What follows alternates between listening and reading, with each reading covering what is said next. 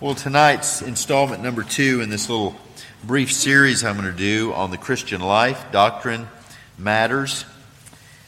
And we're going to look at the first few verses of Ephesians chapter 2. I realize Pastor Morris covered this not too very long ago, but it's a good place for us to go. I suspect it's one of those passages you go to often, and perhaps with those people you come into contact with who need to know who they are, dead in trespasses and sins, and what the remedy is. But God, who is rich in mercy, He's the one who can give faith that they might believe and have life everlasting. It's a wonderful little summary, really, of the predicament of man and the procurement of salvation by Christ and the application of salvation by the Holy Spirit. So I'm going to read the first 10 verses, and we're going to focus really on the first 2 or 3. So let's read. Follow along. You were dead in trespasses and sins in which you once walked, following the course of this world, following the prince of the power of the air, the spirit that's now at work in the sons of disobedience, among whom we all once lived in the passions of our flesh, carrying out the desires of the body and the mind, and were by nature children of wrath, like the rest of mankind. But God, being rich in mercy because of the great love with which He loved us, even when we were dead in our trespasses, made us alive together with Christ. By grace you have been saved, and raised us up with Him and seated us with Him in the heavenly places in Christ Jesus, so that in the coming ages He might show the immeasurable riches of His grace in kindness towards us in Christ Jesus. For by grace you have been saved through faith, and this is not your own doing. It's the gift of God, not a result of works, so that no one may boast. For we are His workmanship, created in Christ Jesus for good works, which God prepared beforehand that we should walk in them. May the Lord bless the word for our good and for His glory here tonight. Lord, thank you for your word. Thank you for the clarity, for the simplicity. We can read this passage and we know our need. We can read this passage and know the answer for our need. We can read this passage and know the hope that we have and the life that we're given to live. We are Christ's workmanship. Remarkable. We pray that everyone would leave this room this evening with a greater desire to live sound doctrine in sound lives for His glory, your glory. And we pray this for Christ's sake. Amen. So last week we started this. We looked at 2016. We backed up a bit to George Barna's research that came from that year, 2016. And in that study that he did, this was basically the takeaway from it. For Christians in the church, the doctrine that they profess does not have an influence of any significance on the lives they live. There's a divorce between doctrine and practice. If you want to put it in big terms, orthodoxy and orthopraxy aren't connected. Then I jumped ahead last week and we looked at the more recent State of Theology survey that Lifeway Research did in conjunction with Ligonier Ministries. And we saw that what evangelical Christians profess to believe is not substantially different from the average person walking around the street. I highlighted just one doctrine.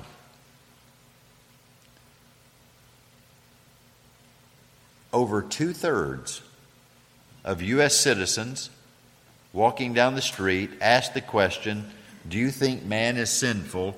Answered, no. Born innocent. Everybody's okay. They just get corrupted along the way somehow. That was 70% of the average streetwalker. 67% of evangelicals said the exact same thing.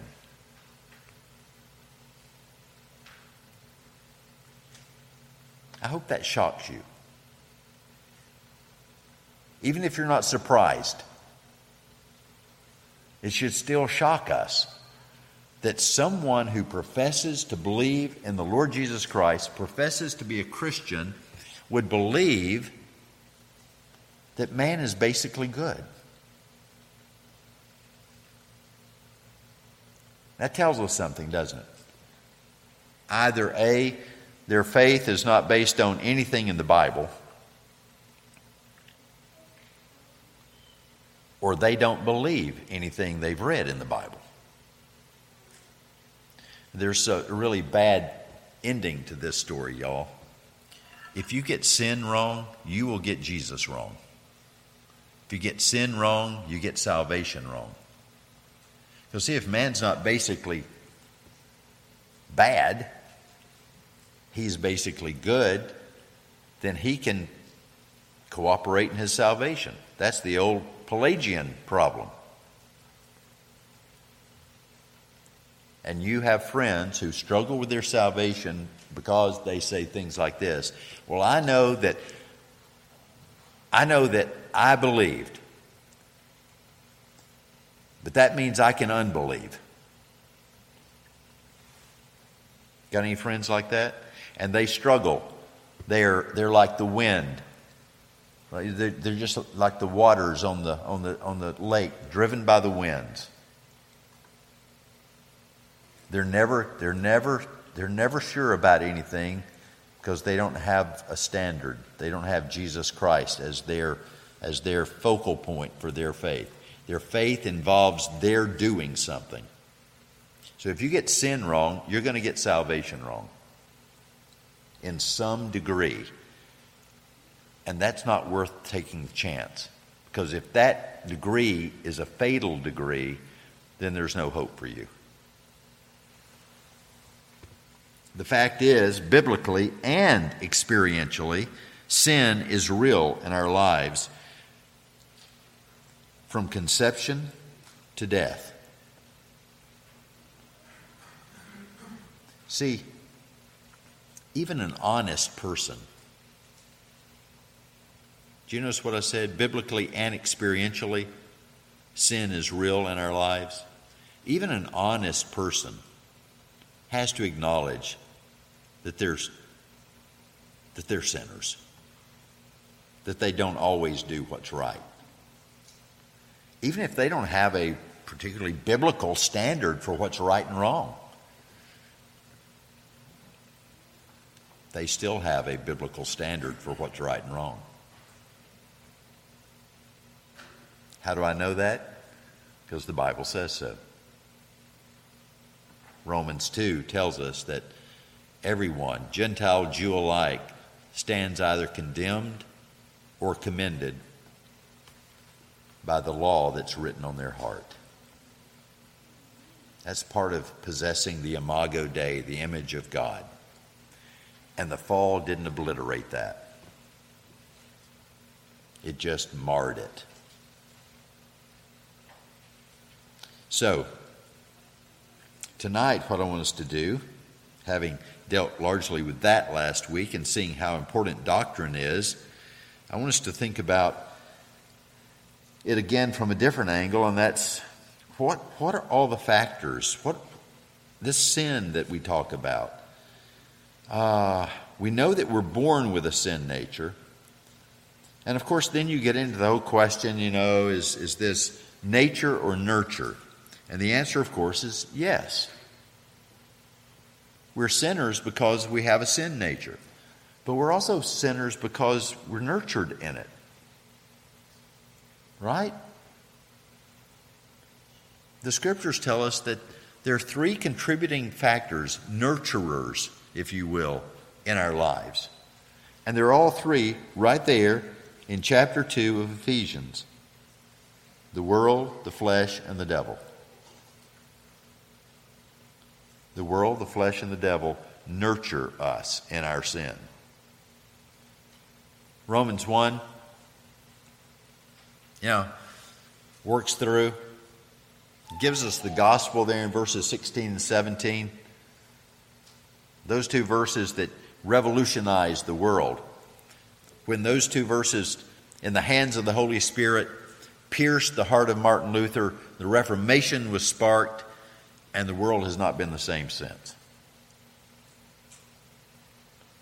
On down it goes, and said, here's the problem with man. And from that latter part of chapter 1 on through chapter 2 into halfway through chapter 3, we're dealing with man and his sinfulness, his nature.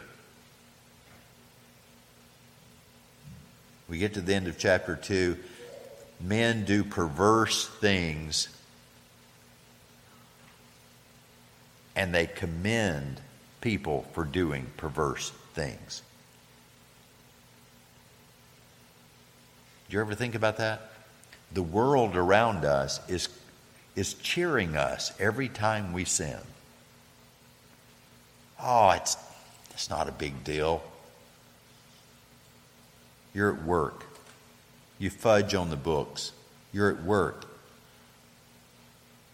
You do this, you do that unethical thing.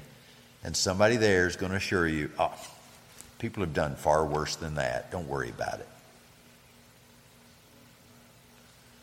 The world commends us for sinning.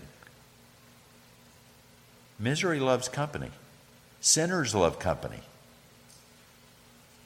Children, you're going to find this out in the world. Sinners love for you to sin because it makes them feel better.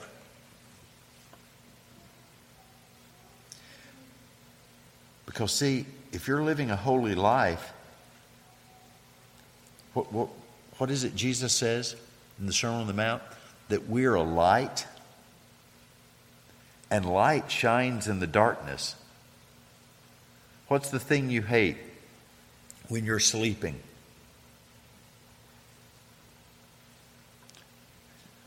This is particularly you children who may have trouble waking up in the morning and you're slumbering away, peaceful.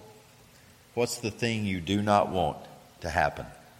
You don't want that door to open, and you don't want that light switch to be flipped on. And you don't want those curtains to be thrown back. And you don't want the sunshine flowing in on your bed. Because you can't stay in the darkness, and you can't slumber and sleep and be lazy anymore. You have to get up and do something. So when you're living a holy life, that's why the world loves for you to sin with them, is because otherwise your light is shining and they don't like that. It bothers them. It blinds them. So let's look at these three just briefly tonight. The world, the flesh, and the devil. The world is a major distraction to the Christian life. Our citizenship, did you notice that as we read through chapter 2, 1 through 10? Where is our citizenship as Christians? If we have been saved by God, verse 4 is that turning point. He's described us to the T, children of wrath. We follow the prince of the power of the air. We are sons of disobedience. We live in the passions of our flesh. We carry out the desires of the body and the mind. But God.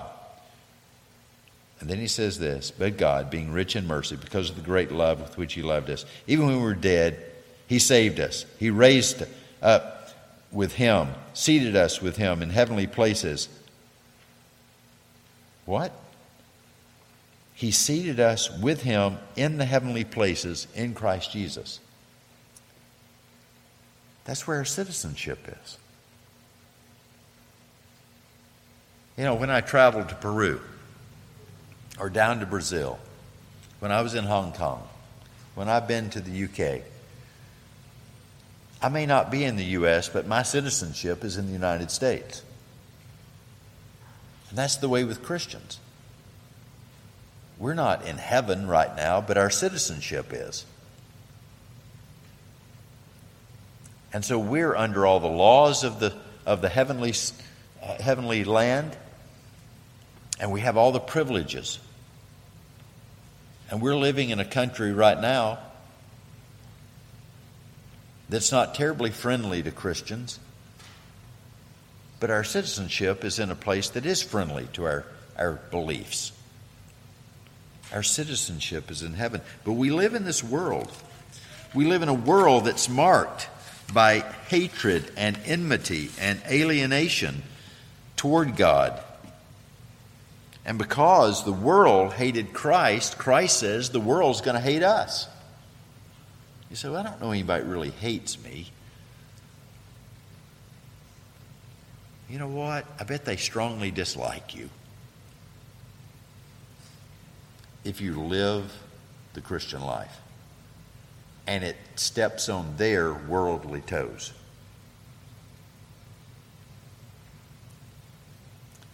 Sinclair Ferguson said this. He put it well. We are in Christ, but we're also in London, or Glasgow, or Manchester, or New York, or Hong Kong, or Melbourne. We love and serve Jesus and keep close to Him, but we ride to work each day past the enticing advertisements. We take the escalator from the tube, that's the subway, below to the fresh air above, remembering the promises Christ gave us earlier in the day in His Word. But from both sides of us beckon the many temporal pleasures of the flesh, deliberately packaged to capture us precisely at our weakest points and overcome us when resistance is low. We're citizens of heaven. We live in this world, and the world packages sin to entice us and to catch us and to seduce us and to bring us down.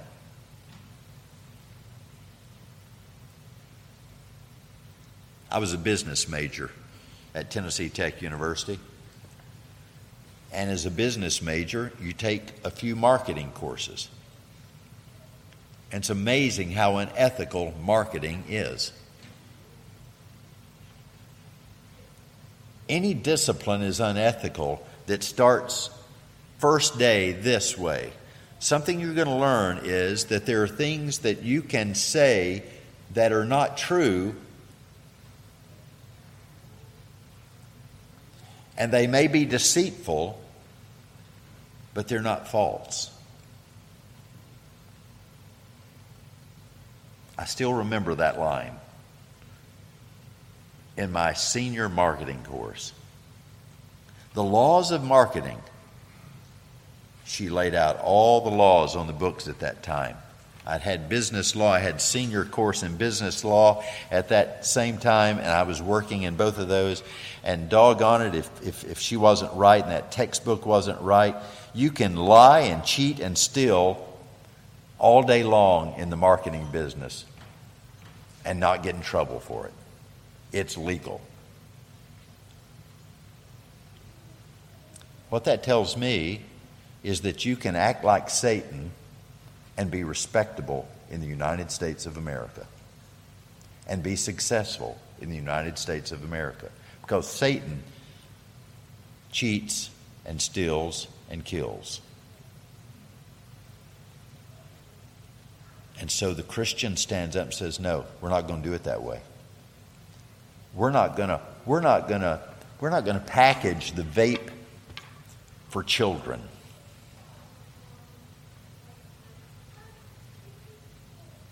It cost them a bunch of money too for doing that. But they made a whole lot more in order to pay out that much, didn't they? That's what Sinclair's saying.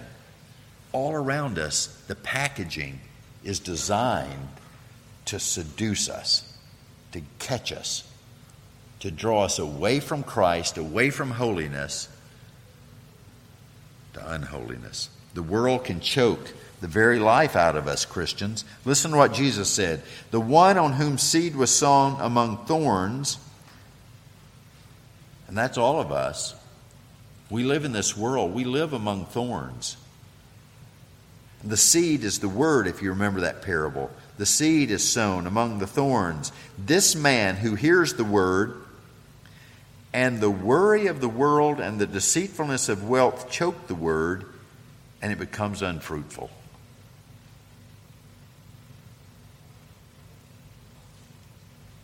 You can hear the word preached on Sunday here at this church. You can hear the word taught in the Sunday school classes. You can come on Wednesday night for the devotions in the adult class, for the catechism classes for the children, and you can go out into this world and that word can be choked out, snuffed out.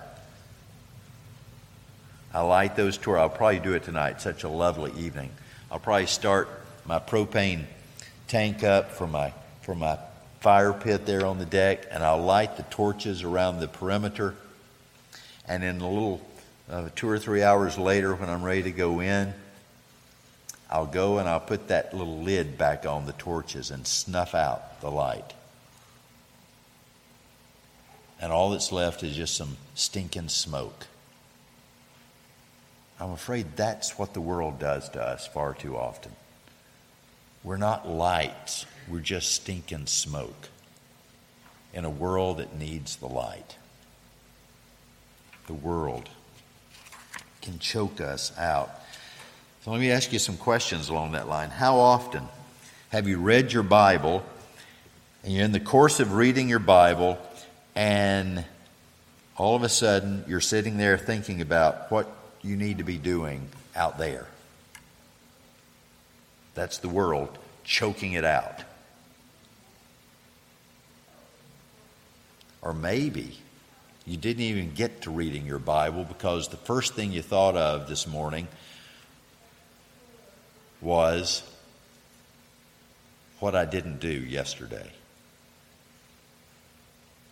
And instead of having our priorities right, that no, here's where I need to be, this is where I need to start, this is the best way I can do. They asked Luther, who had this discipline of praying for 2 or 3 hours every morning before he would go out. Ask him something to the effect of, how can you spend so much time when there's so much to be done out there? So much time in prayer when there's so much to be done. And he said, because if I don't spend so much in prayer, I can't do that out there. Seemed to serve Luther pretty well. Now, I'm not saying that we all have to get up early and pray for 2 or 3 hours. But you get the point, don't you? If we let the cares of this world interfere with reading the Bible, prayer, family devotions, that's just the world choking the life out of us.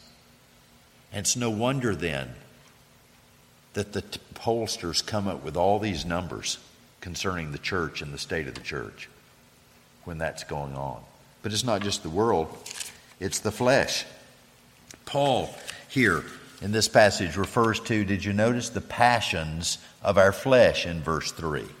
The passions of our flesh. John has the same message for us. He says, if anyone loves the world, the love of the Father is not in him. For all that is in the world, the lust of the flesh, the lust of the eyes, and the boastful pride of life is not from the Father, but is from the world. The world is passing away, and also its lusts, but the one who does the will of God continues to live forever. You see how not obeying God, not keeping His commandments, betrays the lust of the flesh. That's the reality of our lives if we're not keeping His commandments. We're just following the lust of the flesh. The desires of the eyes, the boastful pride of life. And here we see how interconnected the world and the flesh are, don't we? Do you notice? He says, if anyone loves the world, for all that's in the world, then he defines that. The lust of the flesh, lust of the eyes, boastful pride of life. Those things are in the world. That's what the world is. We're here talking about not the world, the beautiful cosmos that God created, those beautiful trees, the beautiful sunshine, the beautiful blue skies. We're not talking about that. We're talking about the world system. We're talking about sin. And the people of this world that have sold their souls to Satan and his ways. They've read all of his bestsellers. They're following his course of thinking. The father of lies, as he's described here, the prince of the power of the air, instead of God. And so they end up lusting for the things of this world. And it's easy to do, folks. Some of you young folks sitting here are in college. You have your whole life, you think, may end tonight, might end tomorrow, who knows. But at this point, we think we have the rest of our life, and we want to do something with our lives. Well, that's wonderful. That's a great ambition. Everybody should have it. Hopefully all of you do have that. The question is, at the end of your life, is it going to be any eternal good, or is it just temporal? You see what John says? The world is passing away and also its lust, but the one who does the will of God continues to live forever. That's the reason Paul says that in everything we do, whether to eat or drink, any work we do it as unto the Lord. Then it has an eternal value. It has eternal contribution to make to this dark world. We struggle with flesh. We struggle with flesh and blood. But the source of that struggle, as we know from elsewhere in the Bible, is not the flesh and the blood. It's a spiritual struggle. The dark world system poking and prodding. You ought to look like this. You should dress like that. You need to live this kind of life. You really, I've been around you too long enough. Aren't you bored with him? Aren't you bored with her? I mean, that's what the commercials are saying. We ought to all have electric cars now. I got nothing against electric cars. They don't sound good, but I got nothing against them. If they can come up with a way for the Tesla to sound like the Camaro and the Mustang, I'll like them better. But, have you noticed the commercials? I mean, we all ought to be driving an electric car. And you're nothing. I mean, it's replaced the BMW as the status symbol. Again, nothing, I don't care if you drive an electric car. That's perfectly fine.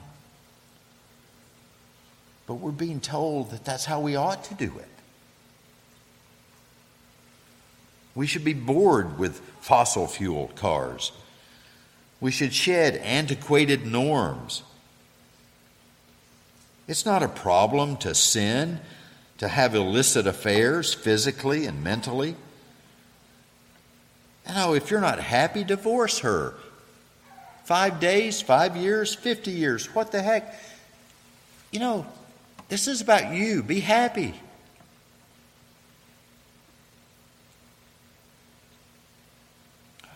Who made up the rule only heterosexual marriages? Right? I mean, is this what we're hearing? The world system, and see what it's doing? It's hitting at the flesh. The pride of life, the eyes, the lust of the eyes, what we see, that's what we should have. What we see, that's what we should eat. Other women, other men, that's what we need.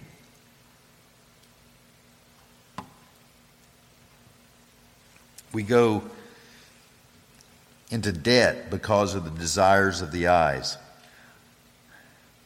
We eschew the counsel of pastors. When the pastor comes along and trying to do premarital counseling, And he wants to start with the spiritual questions. He wants to know if the young lady, if this young man loves Christ and this young man doesn't have a profession of faith. He doesn't know who Christ is. Oh, but he is a Christian, Pastor. Just trust me. Do you understand what just happened there? The Bible says not to be unequally yoked. Why do you want to be unequally yoked? Because of the lust of the flesh.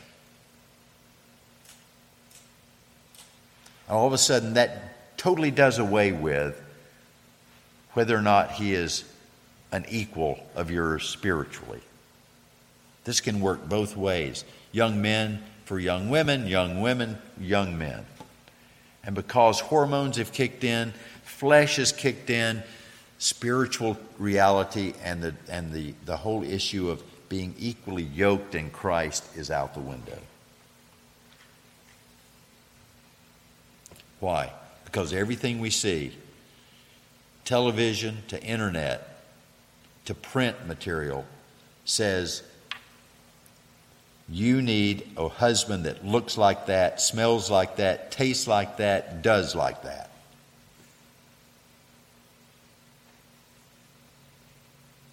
Madison Avenue has rewritten the whole book on ethics.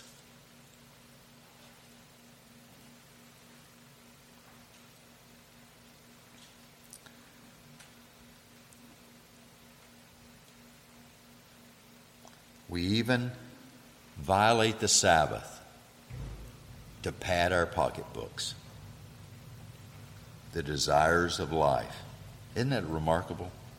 That we'd give away the best day of the week to promote. It continues to amaze me. But that's the lust of the flesh, the lust of the eyes, and the pride of life backing in upon us. Well, we have to go on. The world, the flesh, and the devil. It is true, and I said this in a sermon recently, it is true, Satan is bound and he is a conquered foe, but Christians need to remember his architectural plan for the world is still available. It can be bought online. It's found in all of his bestsellers that still are out there to be purchased. Satan's minions are busy at work. And by the way, they're not all fallen angels. He has minions in flesh. And such were some of you. In fact, such were all of us at one time. Did you see that in the passage? You know, we tend to think sometimes Satan and his workers, they're all fallen angels. But did you notice? You were dead in trespasses and sins, following the course of this world, following the prince of the power of the air, that's Satan, the spirit that's now at work in the sons of disobedience, among whom we all once lived in the passions of our flesh, carrying out the desires of the body, the mind, and were by nature children of wrath, like the rest of mankind. We're just following Satan around. That should be awful disconcerting to everyone in here.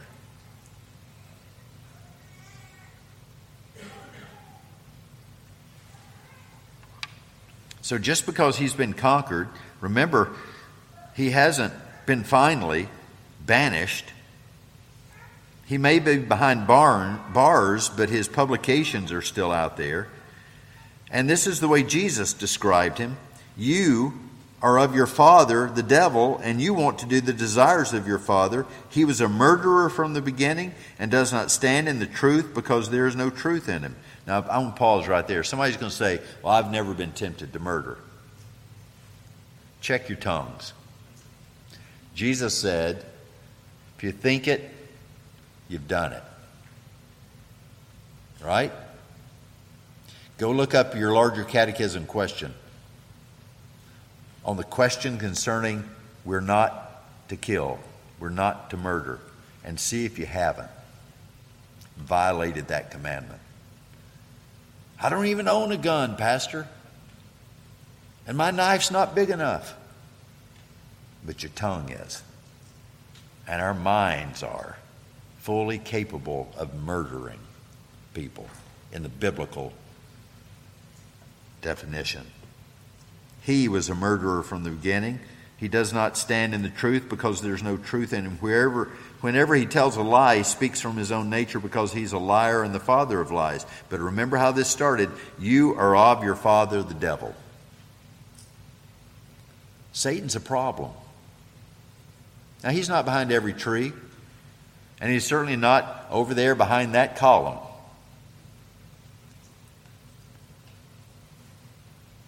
But his game plan is out there. It's a bestseller, and by the way, you don't have to send any money before midnight to get it.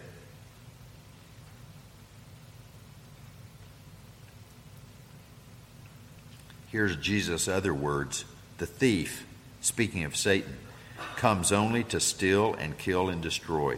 He will steal the joy of your salvation, Christian. He will kill relationships that are holy. He'll destroy a church by inciting jealousy and suspicion and rumor and gossip.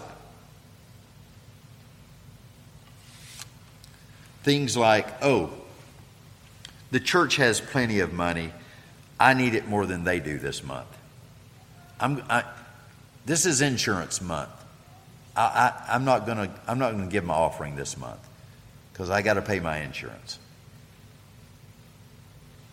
That's like, I was lazy 6 days and didn't labor, so I'm going to work on the Sabbath. You know, that's in the same ballpark. We're stealing from God. And we're just following our father, Satan, who, what did Jesus say? The thief comes only to steal and kill and destroy. Maybe that cynical whisper in the ear, oh, you've worked hard all week. God won't blame you for staying home today. After all, it's a day of rest. So you're just resting today. You can get in your worship later. And you can watch it online. Or maybe something like this. Him? A deacon? Well, she does more than he does. And all of a sudden the church is in turmoil. Right? You're not supporting the worship and work of the church to the best of your ability. You're not submitting to the discipline and government of the church like you took vows to do. Satan, the father of lies, wants to steal, kill, and destroy. If in following the lies of Satan, you lose everything worth having, everything that's eternal. And now let me ask you, how did Jesus respond to Satan? Remember that night? Satan came with all the propositions. How did Jesus respond? It's the same way you and I have to respond. When the lust of the flesh, when the lust of the eyes, the pride of life, when the advertisements, as Sinclair said, as the adverts come at us from every side of the subway terminal. We could say every side of the interstate. All those pop-ups when we're searching for something on the internet. When those adverts pop up, how do we answer? Well, you know how Jesus answered. He just answered with the Word of God. Now, if we're going to answer the flesh, the world, and the devil with God's Word, what does that require? It requires that we know the Word of God. And we have to know it pretty well.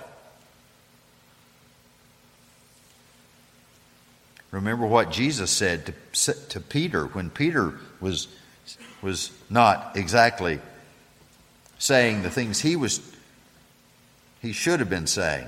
Get behind me, Satan. You're a stumbling block to me, for you're not setting your mind on God's purposes, but men's. That'll come in real handy, y'all. when your friends are not setting their minds and their plans on God's purposes and plans, just get behind me, Satan. Because they're just Satan's minions. And they're there trying to steal and kill and destroy you.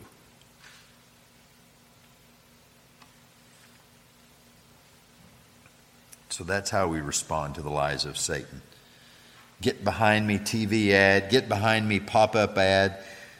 How about that unethical proposition or that temptation to blur the lines ethically? Here's how the early Christians answered when they were faced with persecution. It was two little words in the Latin. In English, it takes three. Four, actually. Yeah, four. In Latin, it's sum Christianus. In English, it's I am a Christian. What? You're not going to do this because you're a Christian? That's right. You're not going to blur the lines because you're a Christian? That's right. You're not going to tell a white lie? It's not a black lie. It's just a white lie. No, I'm a Christian. You're not going to do that to get that job? No, I'm a Christian.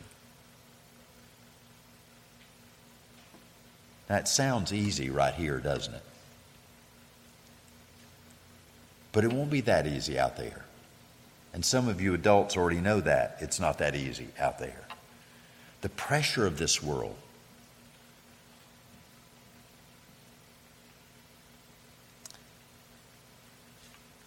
But the Lord's grace is sufficient. Listen to what Calvin said. We'll close with this.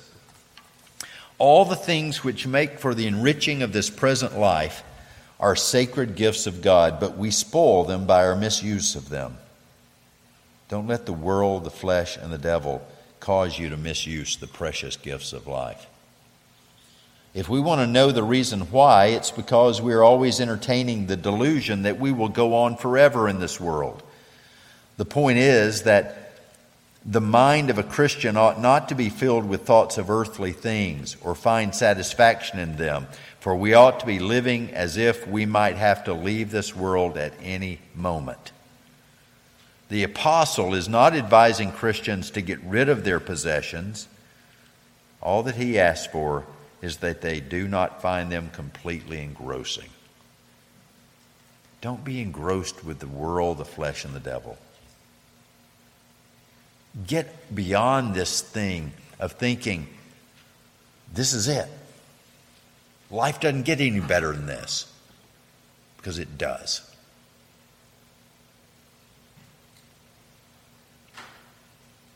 If you could talk to saints who've gone on and they're enjoying even the disembodied bliss of heaven, they would say to you, and I can say this without any fear of being ever corrected,